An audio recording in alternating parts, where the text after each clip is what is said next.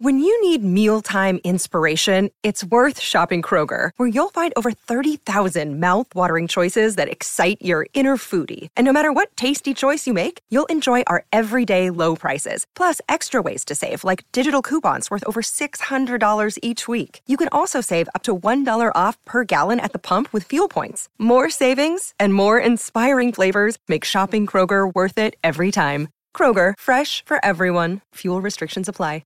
Another day is here, and you're ready for it. What to wear? Check. Breakfast, lunch, and dinner? Check. Planning for what's next and how to save for it?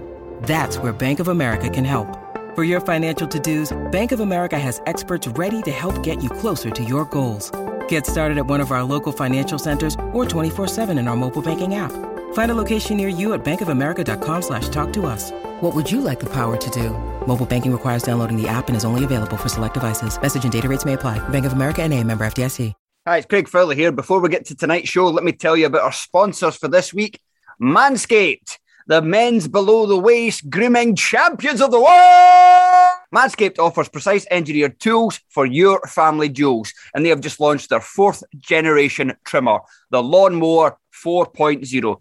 Join over 2 million men worldwide who trust Manscaped with this exclusive offer for you. 20% off and free worldwide shipping with the code TERRACE at manscaped.com. Now, I've been a massive advocate of Manscaped ever since I tried my first razor, as I no longer need to worry about nasty nicks when keeping my pubic region nice and neat. But let me tell you about the latest upgrades. The improved trimmer includes a multifunction on-off switch that can engage your travel lock, means it doesn't start vibrating in your bag. It also gives you the ability to turn the LED spotlight on and off when you need it for a more precise shave. The Lawnmower 4.0 even allows you to customize your trim through additional guard lengths with sizes 1 to 4. And how about wireless charging? The new wireless charging system uses electromagnetic induction, which can help battery length last longer. Get 20% off and free shipping with the code TERRACE at manscaped.com. That's 20% off with free shipping at manscaped.com and use code TERRACE. Unlock your confidence and always use the right tools for the job with Manscaped.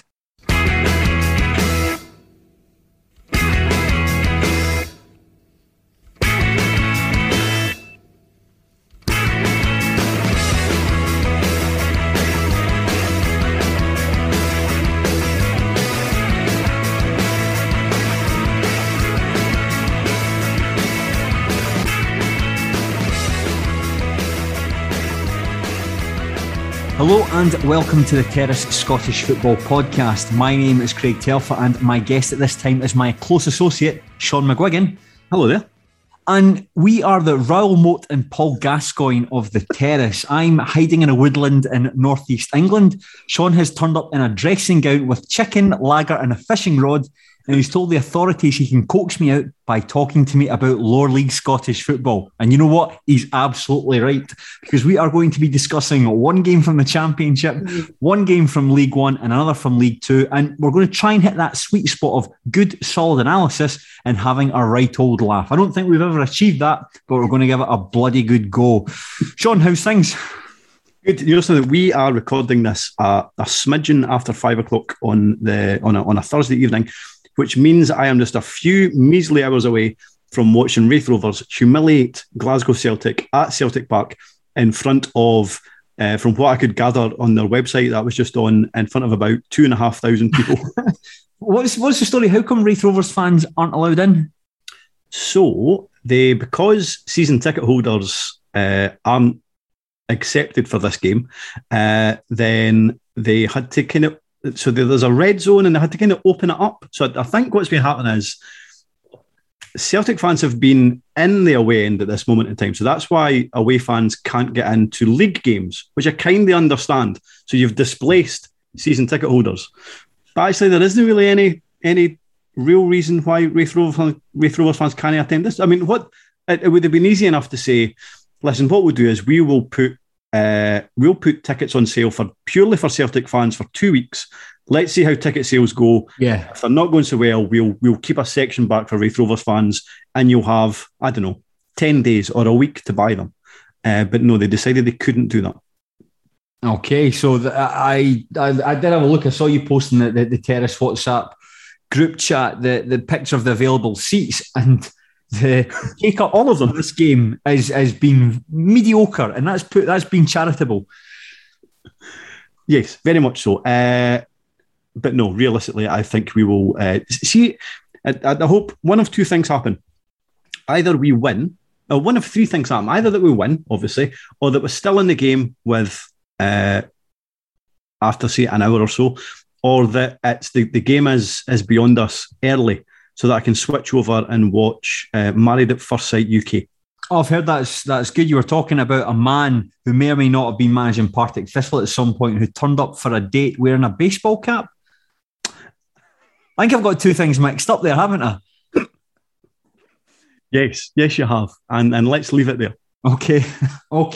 So just sticking with Partick Thistle, do you just want to get into our first match in the championship? Excellent. You don't want to ask me anything about my house?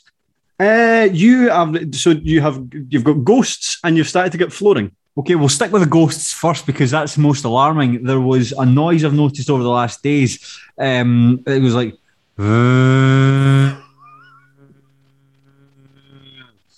And at first I thought it was works across the road. There's new houses being built, but I thought, no, that doesn't sound like it. That's got its own distinct sound. And it was happening outside of the times that the workmen were there. So I thought, unless one of them was playing a cruel prank on me, then something's amiss. And I was woken up at about 3:30 in the morning by the noise. And I managed to pinpoint it at the window. Well, eventually managed to pinpoint it at the window and just gave it a bang. And it seems to have stopped it, which is good. I posted in the group, again, referring back to the Terrace podcast WhatsApp, I posted in that group saying, does anyone have any ideas for this? No one got back to me, of course. You posted at 4:15 in the morning. It's not the point. It's the principle of the idea. Until Robert Borthwick actually got back in touch 5 hours later to say that, yeah, it looks like there's a problem with the sealant. So it's something I'm going to need to take a look at. I think, though, Sean, perhaps most intriguingly is by the time when you and I meet, presumably next week at some point, I will have a new carpet in the bedroom and I'll have flooring in the living room. I had the guys round and they basically just banged. That was the entire day. It was just banging, hammering and drilling. So they put down the plywood. There's screed going over the top of it. It's been done in 3 stages. So we've finished the first stage. More screeds going down tomorrow. And on Monday, that's when the tiles are getting laid. So that's exciting. It sounds like it's all coming together. Well, eventually. The good news, Sean, is according to the Sophology website, my sofa should be here by the middle of October. And when that happens, you and everyone else in the Terrace podcast community is more than welcome to come down. That's an open offer. You can come down to my house in Glasgow's East End and have a bottle of lager with me. Well, I might take you up on that. That sounds good. Do you think anyone would? If that's really sad. Imagine no one took me up on that. Like not even some of the more the more dedicated followers of this podcast. I think that most people will take you up on that offer. Yes. Excellent. Well, that goes out to everyone because when you come around for lager, we can talk about Scottish lower league football, which is exactly what Sean McGuigan and I are going to do just now. We touched on it there that the first game we are going to talk about is between Partick Thistle and Kilmarnock on Saturday at Firhill. Kilmarnock maintained their good start to the season with a 2-0 win over the Jags. Didn't really get going until the second half when remarkable own goal from Kevin Hole opened the scoring, and then a thunderbolt from Ollie Shaw put the game beyond Thistle. The win keeps Kilmarnock hot in the heels of Cally Thistle in first place, or just now a point behind them, while Thistle still sit in fourth place. I was at this game, Sean, but I'd like to get your thoughts on this one. It really sums up both teams, I think, and I think Kilmarnock are solid. Yes, they probably have. I think they probably have the best starting 11 in the championship. Although, funnily enough, I think Inverness might have a stronger squad, if that makes sense. Like Inverness played Bucky in the Challenge Cup recently and made 10 changes, and it still felt like an okay starting 11. Yeah, I'm not sure if Kilmarnock would be able to do that, but I do think they've got the best starting 11.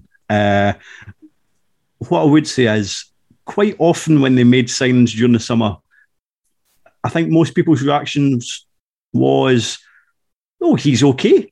He's fine. He's decent. I do think they're solid. I'm not entirely certain about them going forward. And I know there was question marks over Innes Cameron when he was leading the line, for example, and I get that, albeit Innes Cameron has already proven at this level before that he's capable, albeit during a loan spell at Alloa.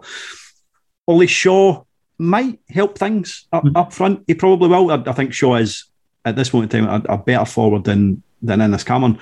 But I don't think it necessarily just comes down to who they have leading the line. And I think in general, they're a team that lacks a wee bit creativity, especially when Buck isn't playing. But regardless, I know they weren't overly creative during this game. Even in general this season, they haven't created too many chances. They don't have too many shots at goal. What they do have, though, I think, in Zach Hemming and goals, they at last have a goalkeeper, which is unusual for Kilmarnock because they haven't had one for a while. And I do think that Ewan Murray is, and we've spoken about him before, is how his career has went through Scottish football. I know you were surprised that he managed to get a full-time gig at Raith Rovers. You seen him at Steny. I really liked him at Raith.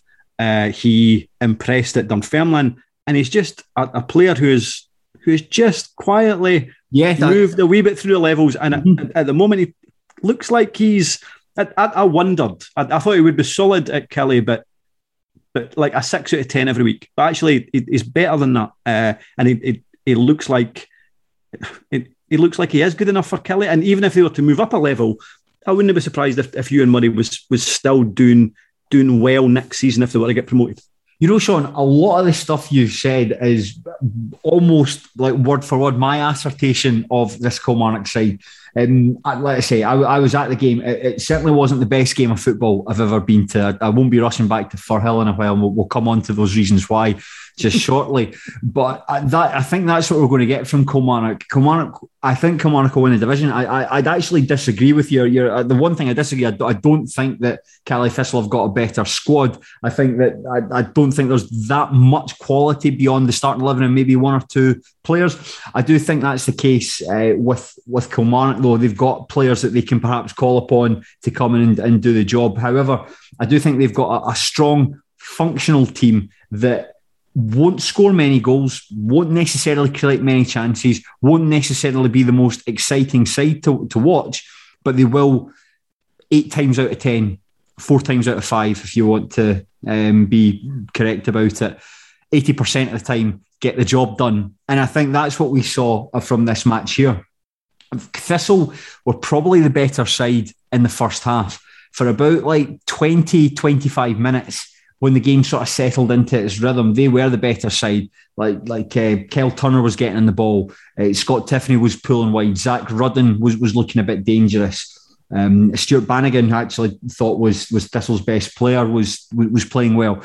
But they were playing well without ever really creating chances to get in behind and exploit Kilmarnock.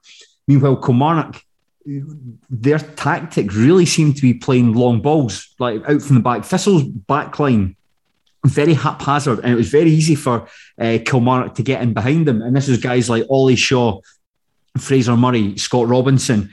I think between them, they'll probably get about 20 odd goals a season between them. I don't necessarily think that they are amazing players. They've definitely got their qualities, and I think that hard work can go a long way. And I think that's what you're going to see from those forward players, is that Ollie Shaw was able to make balls over the top that would normally be meat and drink. He was able to make them look as though something could happen just purely through endeavour. I do think that can go a long way. The second half, however, was predominantly Kilmarnock. They got their 2 goals quite quickly between one another, and at that point were just content to sort of keep Thistle at arm's length, pardon. And that's when Thistle did come into it a wee bit, but they made a substitute. They removed Brian Graham, who was effective who'd done well without really doing much, if you know what I mean. They brought in Ross McKeever for him, who barely kicked the ball. And when that substitution was made about 13 minutes to go, I didn't really think Thistle would get much from it. And I thought it was straightforward for Kilmarnock. That's what I'd describe this one as, straightforward. I think Thistle and Kelly might have they're probably the opposite of one another. So we mentioned like how strong Kelly are at the back. And they might be quite clinical up front, maybe. They kind of make the most of the chances they do create. Partick Thistle seem to create chances, but but maybe don't make enough of them. But what I would say is, I think in terms of, I really like Brian. Like, I've always liked Brian Graham, and I know he's 33 now, but he'll still score goals this season. Zach Rudden is, I think, absolutely fine for this level. He hasn't kicked on as much as I thought he would. Remember when he arrived at Falkirk? Yeah. Remember, like, he was scoring goals in it, and I think he was interviewed and he said, "I'm just here to score fucking goals." Aye. And you thought, right, fair enough. You've obviously got a bit of confidence in yourself. It probably hasn't worked out as well as I thought it would, but I still think he's fine, and that's a decent combination. And Kyle Turner and Scott Tiffany, again, that's another couple of players that would play for everybody in this league, I think. You've already mentioned Bannigan. And then after that, I do think Partick Thistle are lacking a wee bit. I don't really like how they set up defensively. You mentioned they looked haphazard at the weekend. They probably have an issue in goals. So Jamie Snedden has made some fairly glaring errors this season. And Harry Stone has come in on loan from Hearts, who has a decent reputation, albeit he's just a young goalkeeper. He's also made some mistakes as well. And like Snedden is 24, 25.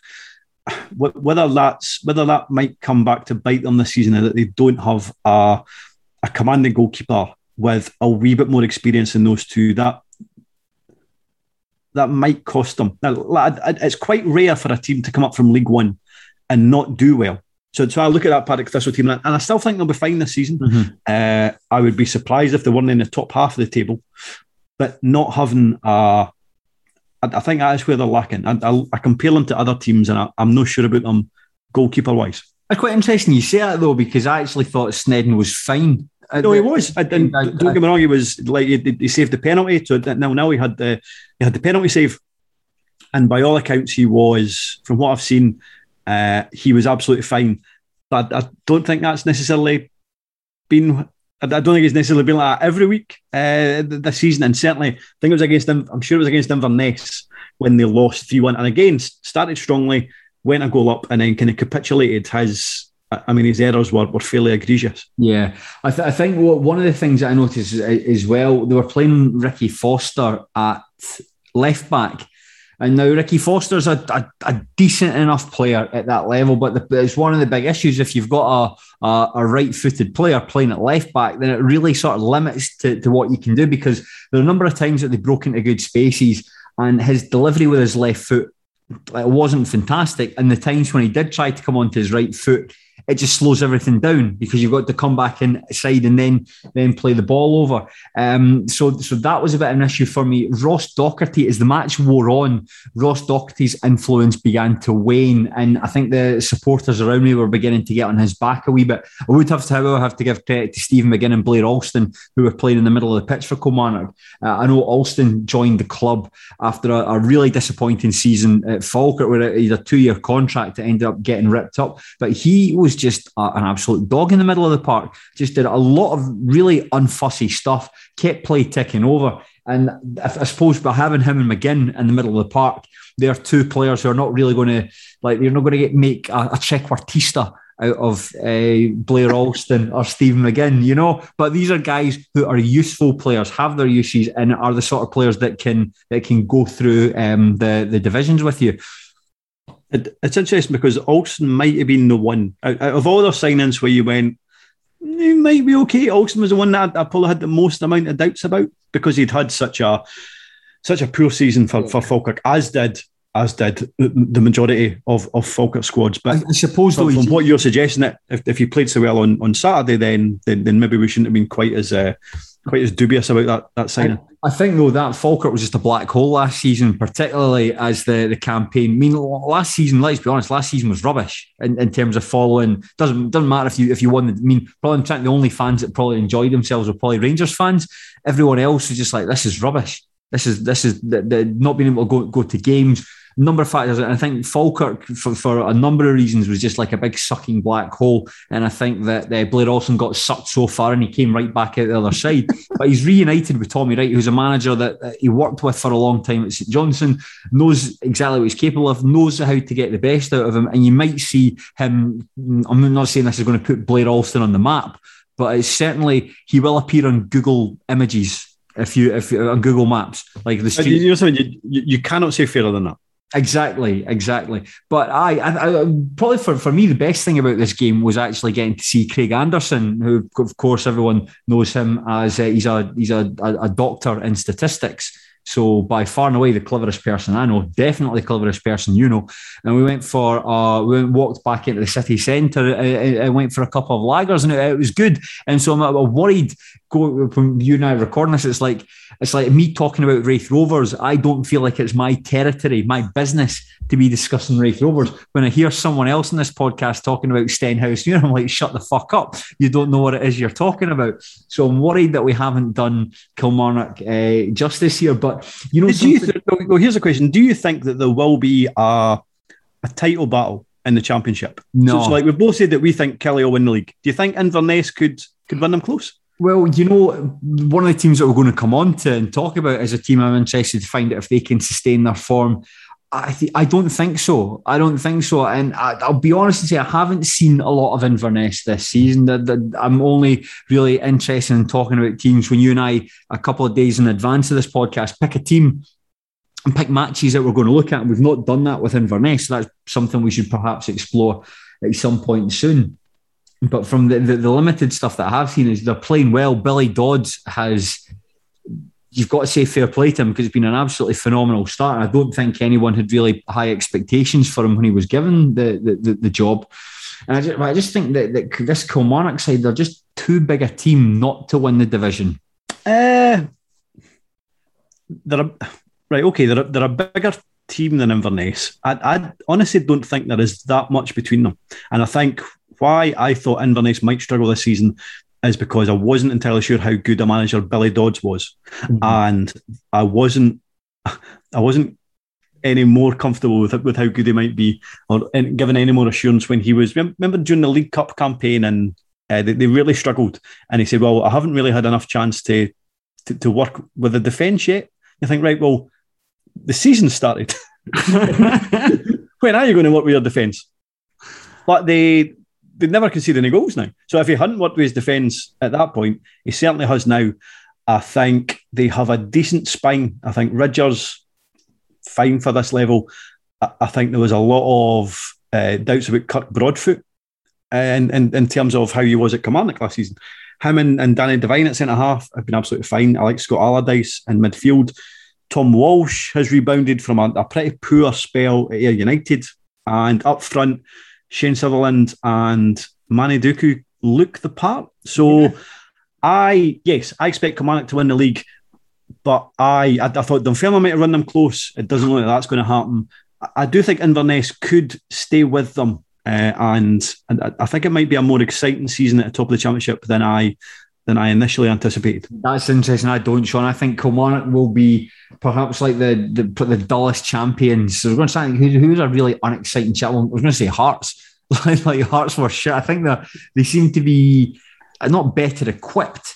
That's the wrong word. But they seem to just be like by a lot less exciting, and by less exciting, just functional. That's a word I've used about 3 or 4 times already when describing them. I don't think we're going to see much from them. But I think they'll be steady and they'll come back up and they'll be steady again. But I'll just, I said at the start, I'm not going back to Firhill. Do you want me to explain why? Why? What was it that was so disappointing about your Firhill experience? I don't want to see myself as like better than any other supporters. But I was late into the ground. If I'm going to football, I like being in the ground about 20 minutes before kickoff. Just don't like, some people that can be like 2 minutes to 3 still finishing a pint and going in. That is not me. I like being in the ground early doors. And I went and got in. So just as the teams were coming out, or the teams were already out, they were just about to kick off, and I was looking for a seat that wasn't already taken because a lot of them had season ticket holder seats on them. So I found one, and it was in this row, and there was a group of boys behind me, like wee boys. Must have been about 12, 13. And they were very, very slowly opening a big 2-litre bottle of Diet Cola. Why are they doing it slowly? Because the thing had shaken up to fuck. So obviously they're opening it slowly to stop the scuff from skiting out everywhere. And all I could feel behind me was like, this is going to get open, and this is going to go all over me here.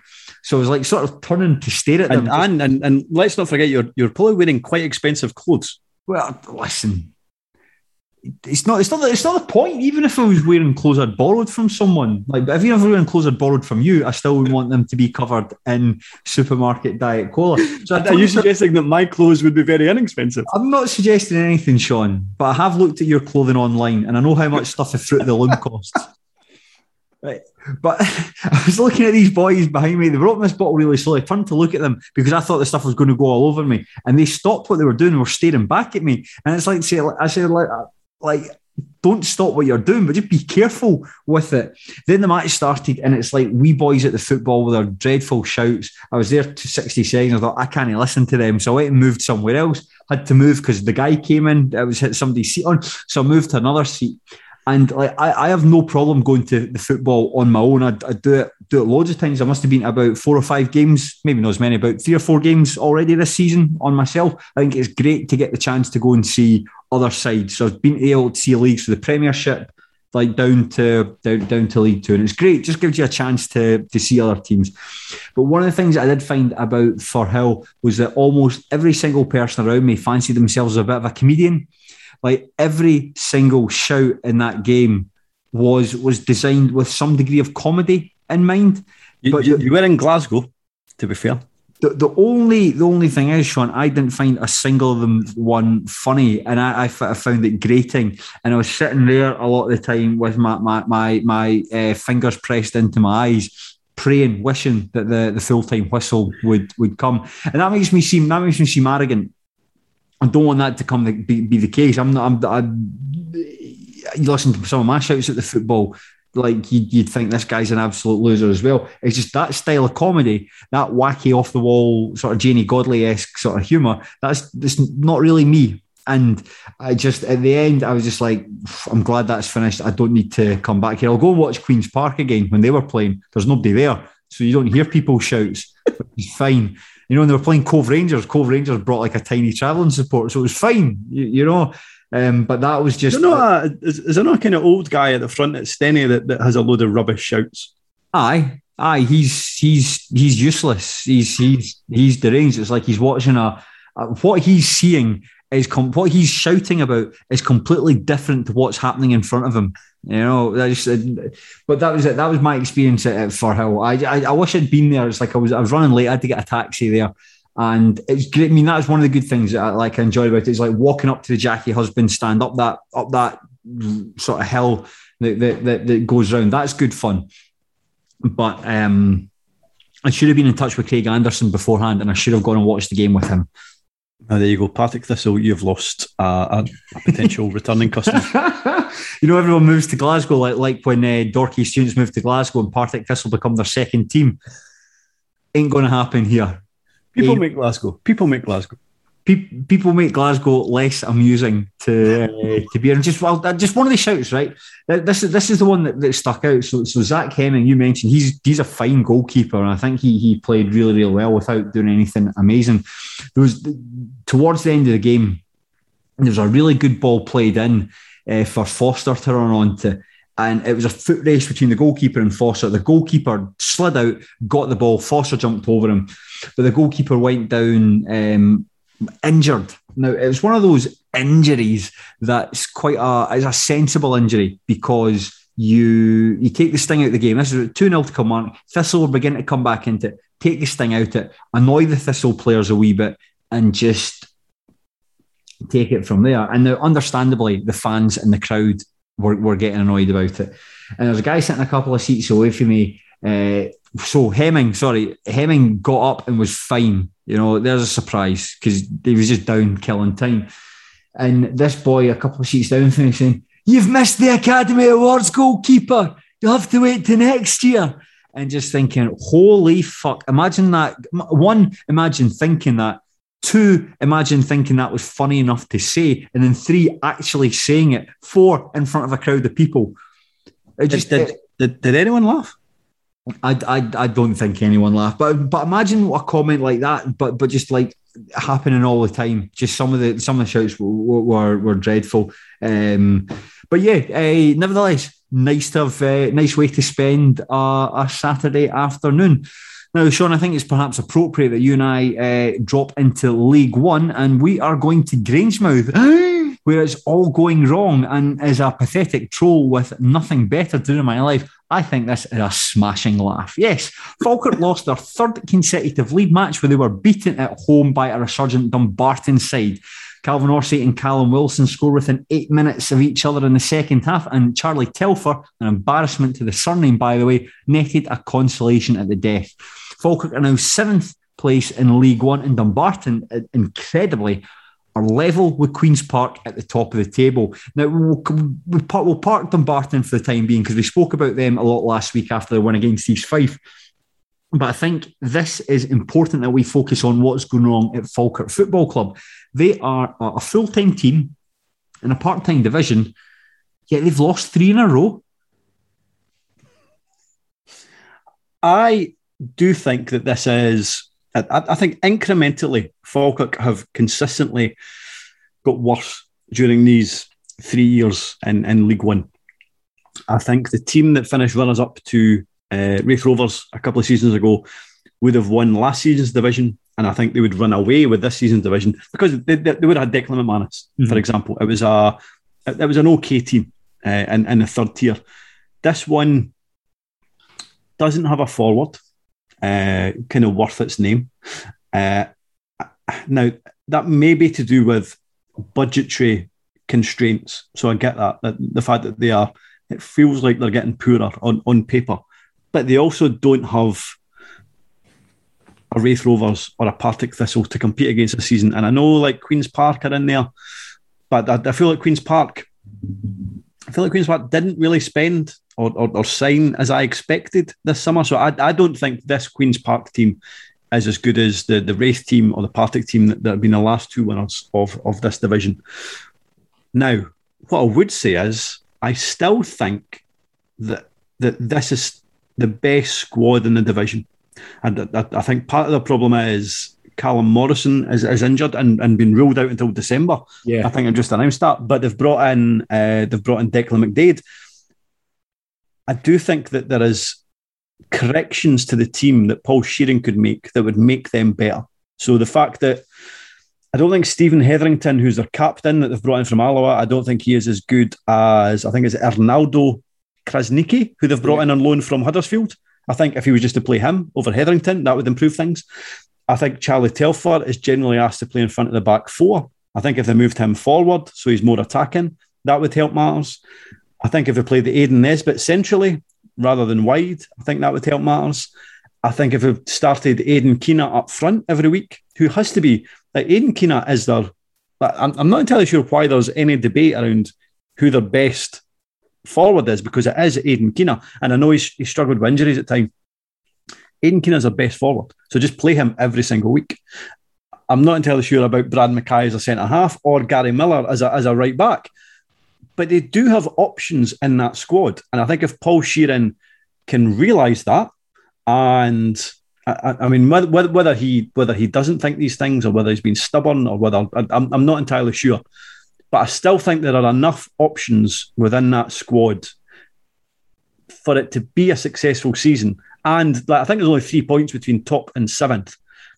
But for Falkirk to be 7th and to lose 3 games in a row in League One, my goodness, that is some fall from grace. Yeah, definitely. I'd agree with that. I think watching the highlights, to me, the thing they were really missing is just a goal scorer, because he did create chances. You know, I mean, in the first half alone, there was Charlie Telfer had a shot that narrowly went past the post.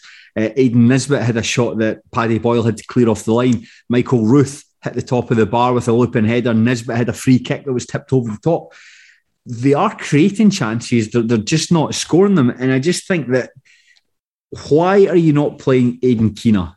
What's the story there? I was informed last night by an associate of mine who is a Falkirk supporter. Yes, we do hang out from time to time. That Aidan Keena might be going to Wraith Rovers on loan. I'm repeating that here because it's just, I mean, this isn't official channels or anything like that. So it's fine to talk about these things. But if that is the case, and there's perhaps a crumb of truth in it, you'd have to think, why on earth would you want to do that? Because surely Aidan Keane is not exactly like phenomenal Ronaldo. I don't know if that's it's shite when you've got to clarify between Brazilian Ronaldo and the other weird one, the Michael Jackson one at Manchester United.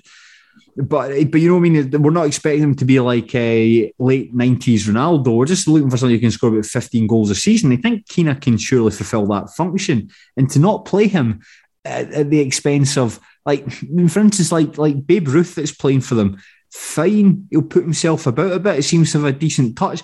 I don't think you'll even get 5 goals from him this season. You've just called him Babe Ruth. Yeah, I know. I was just a wee joke. I know his name's Michael Ruth, but if your surname's Ruth, folk would just call you Babe Ruth. Probably, maybe. Michael Ruth, if you're listening to this podcast, tell us if you've got a nickname. Let us know. Have you ever been called Babe Ruth? Send a tweet to myself and Sean, copy in the terrace, and let us know.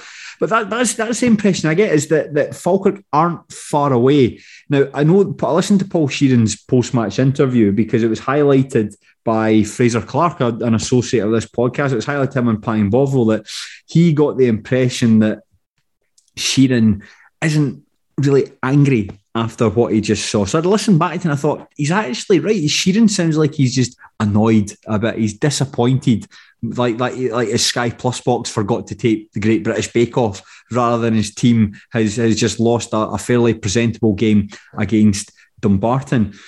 But he used the term trust the process.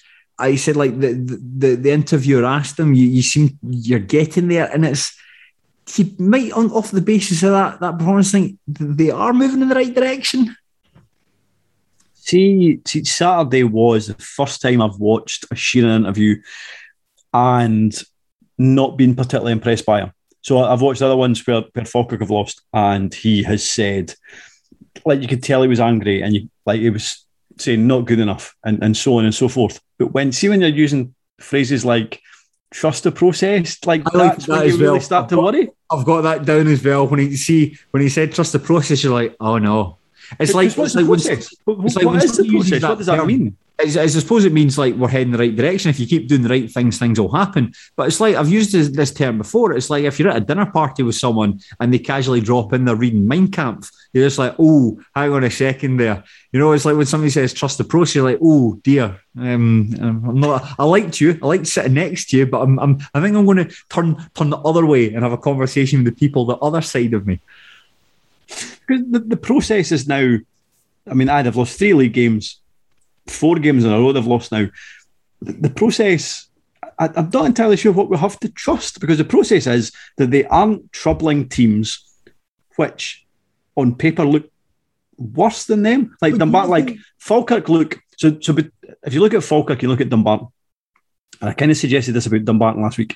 Dumbarton are much better than the sum of their parts. I look at that Dumbarton starting 11 and I think, right, Sam Ramsbottom, fine, Gregor Buchanan, Ryan McGeever, that gives you a decent platform.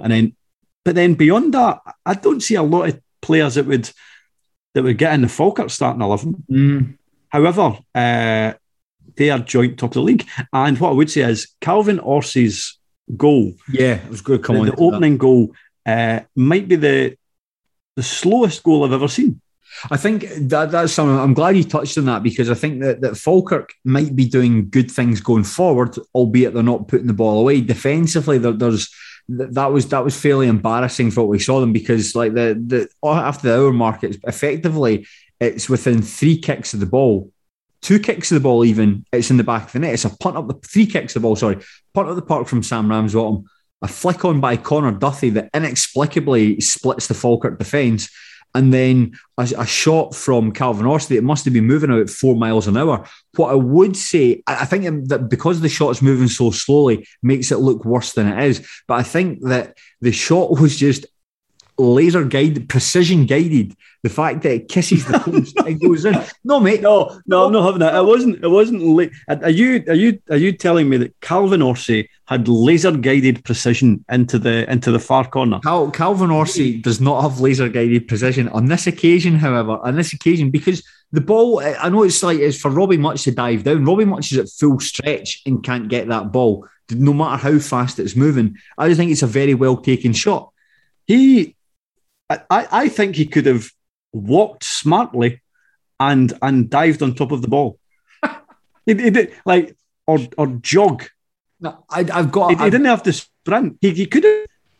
I don't know how. No, the laser guided precision from. No, it was a dreadful error from Robbie Much. No, I have a degree of sympathy for him. I think it was just a very well taken shot. No, it wasn't. Yes, it was well placed into the far corner, but trundled. You can actually tell. Watch it again. You can tell that when Calvin Orsay struck it, he was thinking to himself, "Oh, for fuck's sake!" and yeah, I went in. What I'd be more concerned about, right? Because I'm obviously not going to agree on that. I think it was a good goal. You perhaps have got your reservations about that.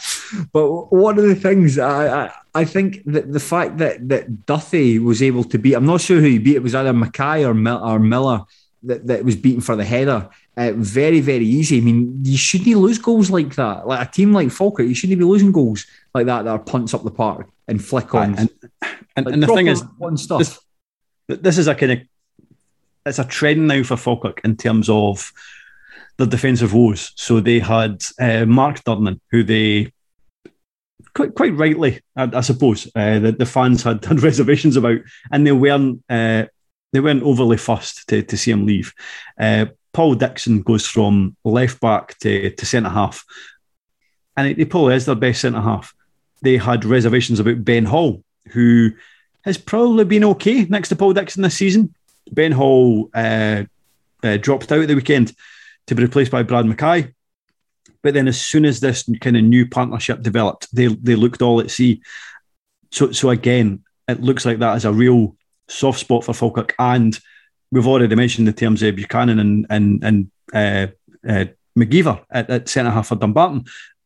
That is the rock that they're built on, and Falkirk don't have that. So unless they can start scoring goals, because I don't see them improving that much defensively, unless they can start to sort out the goal scoring side of things, maybe they will struggle. I think you talk about the defensive side of things. I think that's perhaps exemplified by the second goal, which very well taken. But the build up to if you're a Falkirk fan watching that, you'd be your head in your hands. It's a ball that comes over the top. And I think it's Callum Wilson. I don't know. He seems to nudge Gary Miller. You see fouls like that given. You know, when somebody's jumping the ball and somebody sort of just leans into them.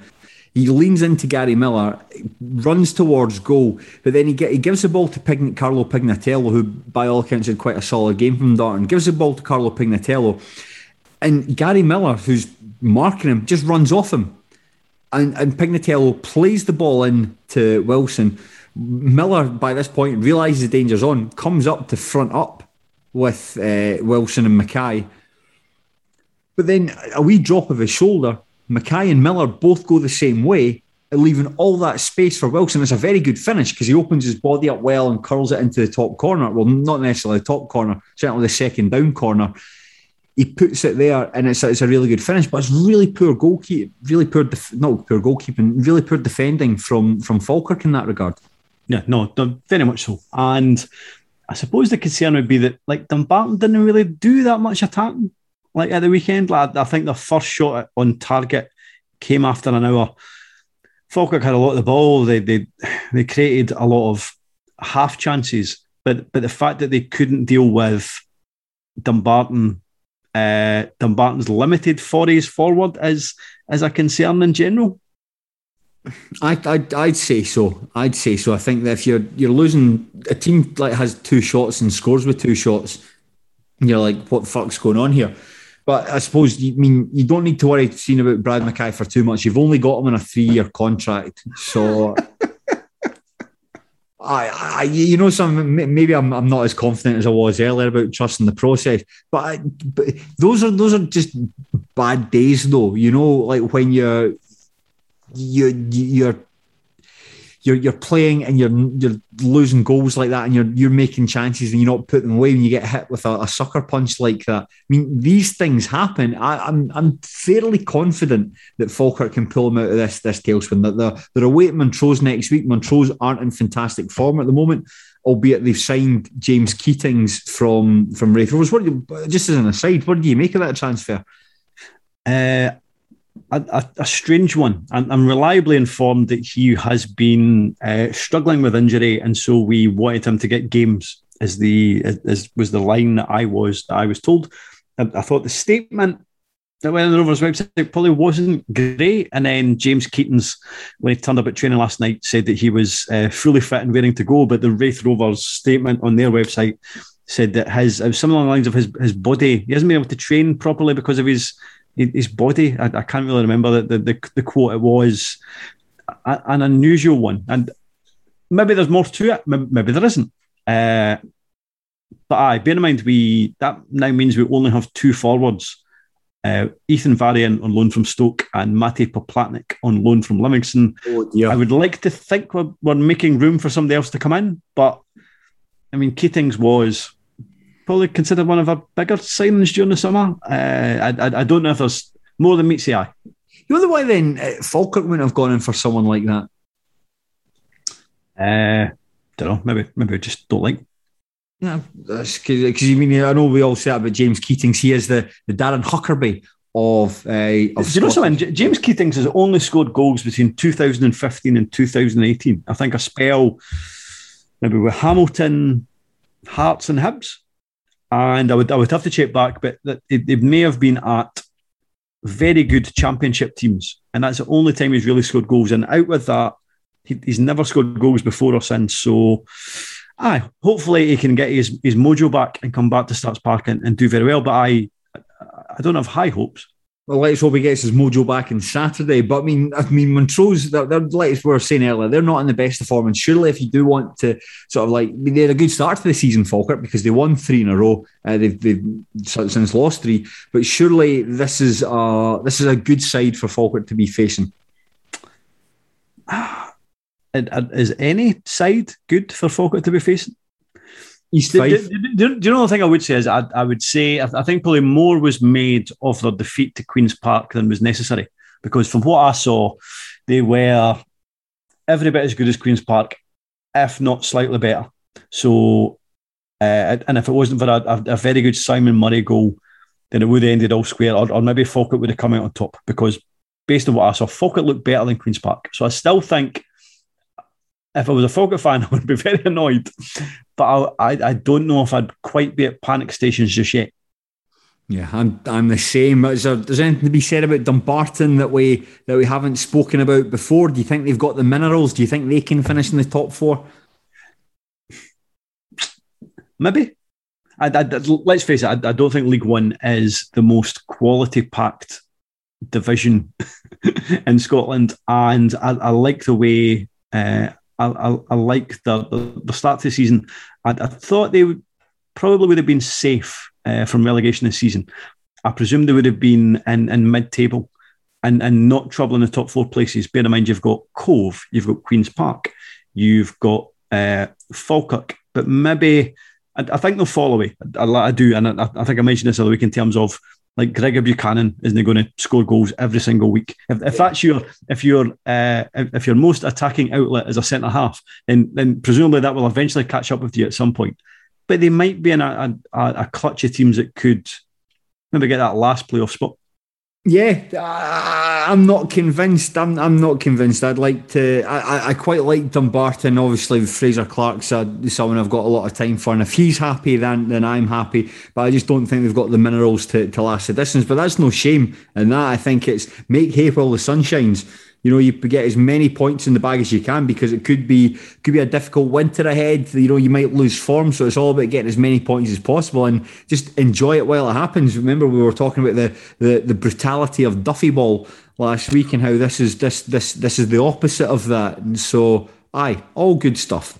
Always. We thought at one point last season that they would be a team that would eventually dribbled down to struggle at the foot of League Two, and yet here they are, joint top of League One, which shows you how things can change, and that you and I know very little. Well, let's wait until the Rock's sold off for housing and the team's got nowhere to play, just like Clydebank, who weirdly enough they might have to ground share with. But that's fantasy booking. That's not what we're here for. We don't deal with fantasy. We deal with the truth. And the truth is that Stenhousemuir FC are propping up the SPFL. They were abject at the weekend, losing 2-0 to Stranraer down at Stair Park. Goals at the start of either half, one from Matty Yates and one from Brock Watson, was enough to give the Stair Park side the win. I wasn't at this game. As mentioned, I was at Firhill. I checked my phone about 10 minutes into the game and could not believe what I was seeing. Stenhousemuir had conceded a penalty, which was saved by the goalkeeper, but then immediately went a goal down afterwards to Yates, and were roundly dreadful throughout. I spoke to a friend of mine who'd been down to the game, and he says it could easily have been 6 or 7 and was one of the worst performances he'd seen from the club in 20 years. So it's funny you should say that, because that's what I was going to say to you. Is this, so I watched the highlights, and I'm not saying it was, do you remember at the start of last season, and we spoke about, I think it was Edinburgh City versus Brecon, and we spoke about the highlights, like a 12-minute highlights package, and it was just non-stop, one-way Edinburgh City attacking. Now, it wasn't quite as bad as that, but we both spoke at the time in terms of, if this is as good as Brecon City can do, then they are very much going to struggle this season. They we couldn't envisage another team being as bad as Brecon during the course of the season. And watching those highlights, this must be the worst Stenhousemuir team I have ever seen. And in terms of your pal, it could have been 5, 6, 7. And this is a Stranraer team who have started the season not as impressively as we thought they might. And I know Stenny had a decent result. I think it was a week previous against Annan, which was a victory. I didn't see them pulling off. So maybe it was just a poor day at the office. But my goodness, it was mega poor. Yeah, Stenhousemuir were absolutely dreadful there. We mentioned Stranraer actually missed 2 penalties in that game. But still managed to score twice. It's all immaterial. And Stenhousemuir, I think they hit the crossbar through Thomas Orr, but other than that, rarely threatened. And it was very, very straightforward for Stranraer, who at times were looking like 2011 Barcelona with some of their play. But you can play like 2011 Barcelona if the team doesn't go near you. Now, I've been following the Warriors for about 20 years now, Sean, and I think off the top of my head, I'd actually need to go and check. This is the first time I have ever seen us bottom of the SFL, SPFL, League 2, 3rd Division, and I'm not quite at panic stations yet, just like the Falkirk supporters. I'm not quite at panic stations yet, but we really, really do need to see an upturn in form, because I'm yet to see anything from this team suggest that they're good. There's been individual moments, there's been little spells in matches, but there hasn't been anything that you can go like, that was really good. The performance last week against Annan Athletic, they won 2-1, but Annan should count themselves very, very unfortunate not to have taken something from the game. I think they at the very least deserve the point. The goal, Tom Orr and Adam Brown, one was a stramash and like flicked in from 2 yards out from a long throw in, and the other one was a shot that took a massive deflection on its way in. That is one of the right results. That was Stenhousemuir's first league win of the season, and that was seen as a turning point, that it doesn't matter about the calibre of the performance. It doesn't matter how the goals go in. It's all just about winning, and you can use that as the platform to kick on from there. And going down to Stair Park to take on a Stranraer side who aren't very good. There have been a lot better Stranraer sides. I don't think they're as good as last season's side. To go down there and get comprehensively turned over and with a scoreline that wasn't reflective as to how it going, that's really worrying. That's really worrying. I think what I thought was quite interesting, and I don't think I have ever seen it before, the fact that Stenny made a double substitution in the 43rd minute. Yeah. Now, bear in mind, you're only 2 minutes away for the interval.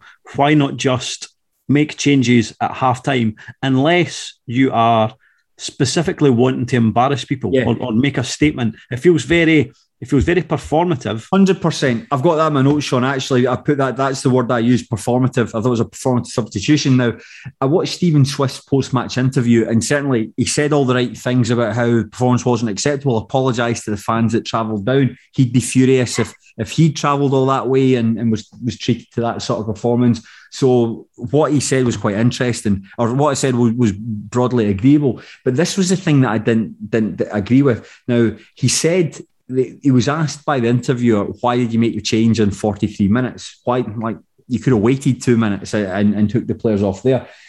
He said he could have taken off any of the players, but instead he takes off the youngest and the quietest and probably the two most low maintenance players in that starting 11, guys who aren't going to argue back with you. If he did want to make a statement, he could have taken off Ross Forbes, could have taken off Sean Crichton, players who were both playing poorly, but instead he takes off the pair of them, just to effectively to embarrass them. It's not going to like the team.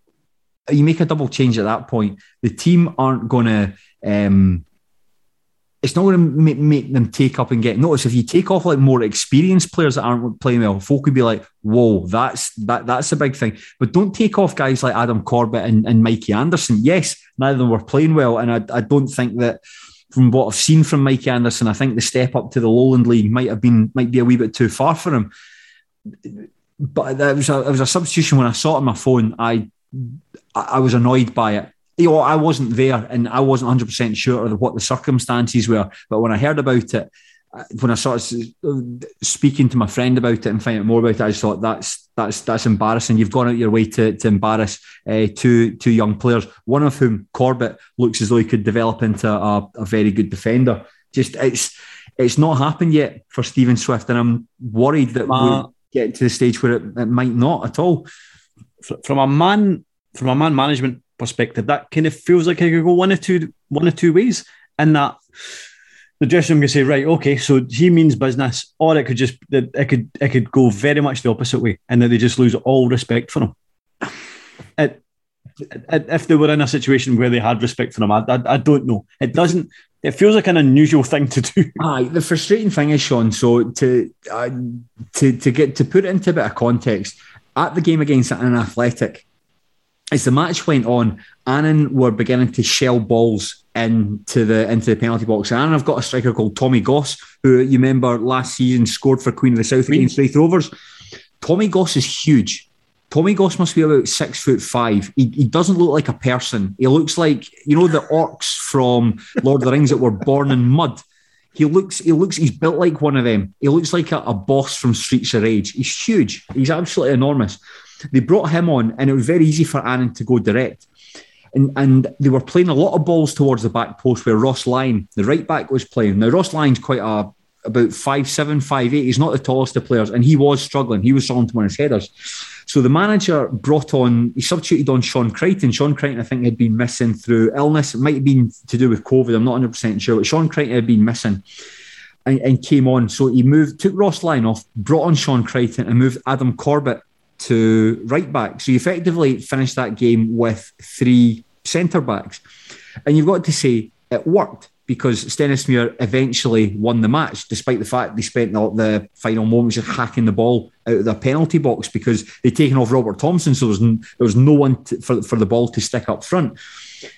And so you think, well, ends justify the means, because it did work. You know, Corbett moved out to right back, and we managed to deal with the threat, albeit that Annan scored like with about 2 or 3 minutes to go.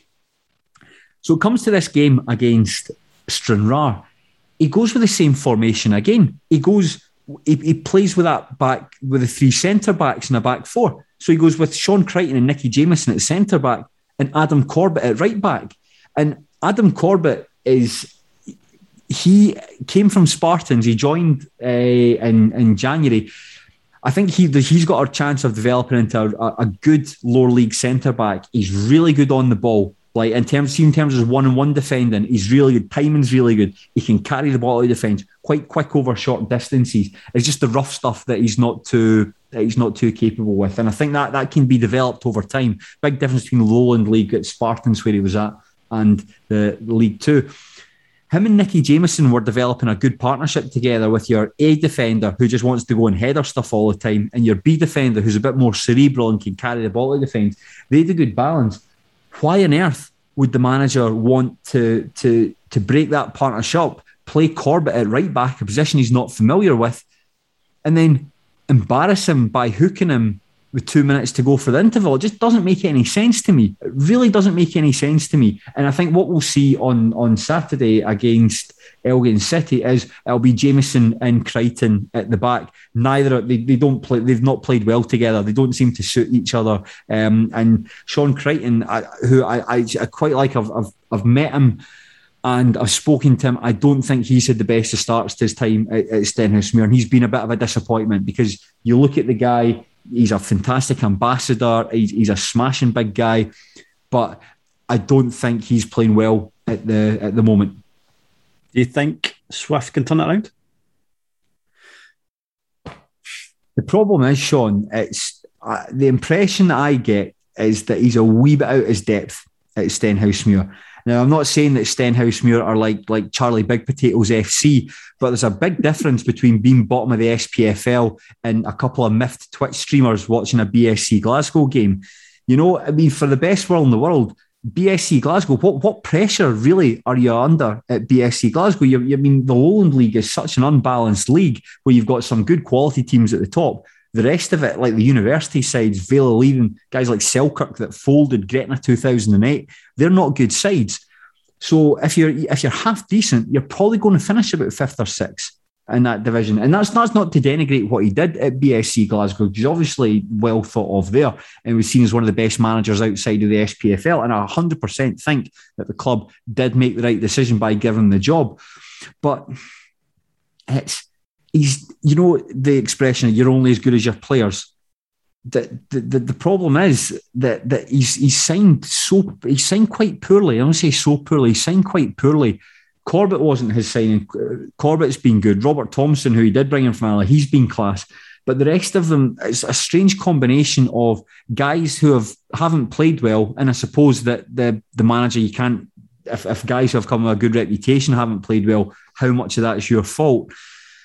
Yeah, and then guys who have come in for the Lowland League that aren't good enough, and one of whom will go down in my all-time worst Stenhousemuir 11, you know. And on top of that, we've got a large squad of players, but it's an unbalanced group of players. It's lacking in key areas. There's a lack of pace there. And I don't think he knows what his best 11 is. I think of the players we've got, I find it difficult to put a best 11 out there. And it's just, I think that we're beginning to see we've got a presentable run of games ahead of us against Elgin City, haven't started the season well. Forfar Athletic at home, good but doable. Cowdenbeath away, and then Albion Rovers at home. All winnable games. And I think if Stenhousemuir don't get 7 points from those 4 matches, I think you're going to have a serious discussion as to whether or not he's taking the club in the right direction. And I don't want to say that. That sounds being really negative, and it is perhaps I'm antsy because of the relegation out of the SPFL and into so that's what I was going to say. Is this the most worried you've been as a Stenny fan? I said that Stephen Swift is perhaps the most important appointment that Stenhousemuir will ever make, because this season you don't have a Brecon City that are going to prop up the division. You don't have a team that you can look at and say you're really, really shite. Unless it's us. Unless it's us. Unless it's us. Unless we're the team who's really, really shite. So I don't know. I'm worried, and I do hope that he can turn it around, because I think the guy does seem to have a lot of potential. He does have good ideas, but I do think it is a step up. Said it before, there's a huge jump up between the Lowland League and the SPFL. No matter what some people might want to think and what some people will say. You talk about Kelty and Cove. Aye, those are teams that came from non-league into the SPFL. Look how much money they're spending, though. You're talking about a team like BSC Glasgow, who are what you would consider a Lowland League club, a Lowland League team. I think 9 times, they even prior to them getting picked apart, that team would finish about 9th or 10th in the SPFL. One, just because you have a couple of good games in the cup doesn't make you a good team. And I think what we're seeing is that a lot of the guys that he's brought in perhaps aren't good enough, and the guys that he has signed from the SPFL just aren't aren't quite up to it. I mean, when we signed Ross Forbes and then signed Nat Wedderburn, you're thinking... Two slow coaches. Come on. It's like, come on. Hopefully you're going to sign Usain Bolt to make up for it. But no, we didn't sign Usain Bolt. So it's like, I don't want to sound negative, and I always try to think, if the players were listening to this, what would they make of it? And would they think I'm being fair? I think I am being fair. I do want it to work. And I do think that they are capable of getting it to work, but I don't know what the best formation is. You've signed too many similar players. You don't have enough players to play in wide positions. There's not a lot of pace in the team. I don't know what formation you try to put these players in to get the best out of them. I don't know. What about Stranraer? What about Stranraer and Jamie Hamill and his weird red face? Perhaps he's not quite as poor in management than I envisaged. I think what he's done, he's signed well since the season started. They've had a bad start to the season, but I do like a couple of players that he's brought in. I think Brock Watson from Cove Rangers is a good capture. I think he's a very useful League Two player. I don't think he's quite good enough for League One, but I think he can be a pest. And I think we saw that on Saturday. I know he missed the penalties, but he scored to make up for it. He scored a good goal, ball breaking from the edge of the area. I think Anton Brady's got a good capture as well. He's just a pain in the arse in the middle of the park. Can play the middle, can play it wide.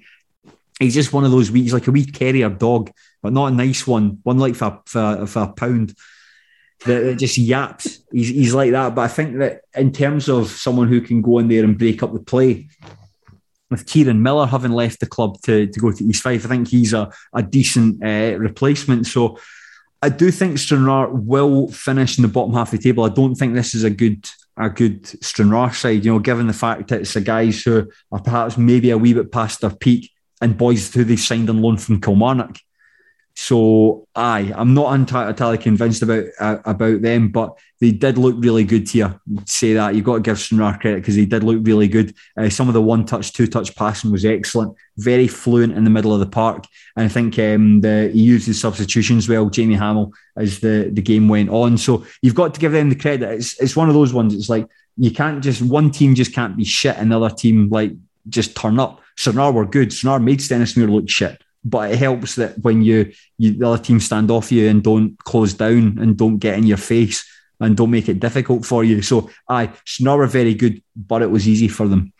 There was a moment, I thought the game was summed up by a moment in the... might still be in the first half, where a cross came in for the right and I couldn't see who it was, who it fell to. From a Stenny point of view, but he basically kind of twisted his body to take it on the volley, and he went to hit it with one foot, but somehow missed it, and it came off his second foot. And rather than having an attempt at goal, he cleared it 20 yards away from the Stranraer penalty box. It was an extraordinary moment. The highlights I watched were Stennismuir's when they were published, and it was like from the people who brought you the Blair Witch Project. Here comes the highlights of Stranraer 2, Stenhousemuir 0. So bring back pixel-lock cameras. So I only watched them, Sean. I watched them on Saturday night, Sunday. I watched them then and was just like, I can't, even for this, I've watched the Falkirk highlights twice.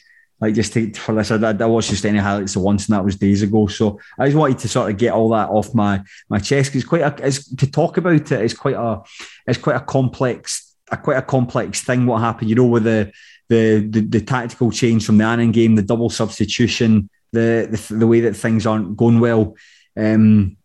It's just fucking win against Elgin, lads. That's it. Elgin aren't playing well at the moment. Kane Hester could be out injured, so this is a great chance to get 3 points. And who knows, that could be like Stephen Swift's post-match interview. He said all the right things. Like embarrassed. You're not going to see that sort of thing again. He could have taken anyone off and so on. Said all the right things. Didn't agree with the substitutions, but he said all the right things. But that has to translate in something tangible, and that has to start on Saturday against Stranraer. Are you confident it will? No, because I said Stranraer. That has to start on Saturday against Stranraer. It has to start on Saturday against Elgin. So if I don't even know who we're playing, then Christ knows what will happen. You know what? Is there anything else we need to discuss about Stranraer to Stennismuir 0? Just at the beginning of the season, when you and I were doing our preview, I said Sainsbury could finish in the top 4. I'm not at the stage where I'd take 9th place if you offered it to me now. I'm not at that stage yet, but these 4 games that are coming up that I mentioned, if we don't do well in those games, then I'll be getting out my map to Gretna 2008. I can see a scenario where over the course of the next 6 months or so, Joel Sked will be slugging you off on television for Steny being relegation candidates. That's a good point. A View from the Terrace is back on the 1st of October. Sean and I, of course, big TV stars these days. So yeah, tune in and you can hear us just now, but you can see us on the BBC Scotland channel at 10:30 on Friday, the 1st of October. I can't wait, Sean. We had our first production meeting on Tuesday. It all sounds very exciting. No, it's going to be class. It'll be more of the same, talking a load of rubbish and laughing at Joe stumbling over his words. Yeah, Joe was born with a tongue too big for his mouth, but they only realised it when he was 14 and it was too late to do anything about it. But Sean, I just suppose we'll do our wrap-up. Remember, please, although this show's going out on the main channel, make sure you subscribe to the Patreon because there is tons of great content there. Sean and I are just about to go and record a podcast looking at Claude and Elka's time at Wraith Rovers, which is going to be fantastic. Perhaps one of the most infamous episodes in Scottish football. Just a bizarre time for everyone's life. You know, New Labour was going strong. Craig David was riding high in the charts. Claude and Elka pitches up in Kirkcaldy. Crazy. I remember and subscribe to Review from the Terrace, where a bunch of marks talk about things like Still Game. So if that is not for me, but it might be for you. So go and that wrestling. You're on a wrestling podcast as well, you know. Yeah, although I saw the description for us, myself and a guy, Daniel McIver, who's a big JT, talked about Bash at the Beach 1996, which is a very important pay-per-view in the history of modern wrestling. It's Hulk Hogan's heel turn when he joined the NWO. Right. And on the description, it said, in this podcast, brackets, before we changed the format. Now, nobody explained to me what the format was in the first place or why it needed change. But I listened back to it on Friday when it was published, and I thought Daniel and I actually did really well in it. If I do say so myself, I thought that it was good. So what has changed from someone who hasn't listened to that podcast and probably won't listen to any other wrestling podcasts? What's changed between one and the rest? I'd like to hear that. I need to hear another one so they sit side by side so I know what exactly I did wrong when I was presenting. We just wanted to look at a classic pay-per-view. I thought it's a good way to kick things off. That was recorded back in December, and it's taken 9 months for them to be reissued. So you can look forward to part 2 of A View from the Turnbuckle sometime in 2023. And with that, Sean, I think it's time that you and I go and record this Patreon. So thank you very much for listening. And Sean, great to see you as always. Thank you.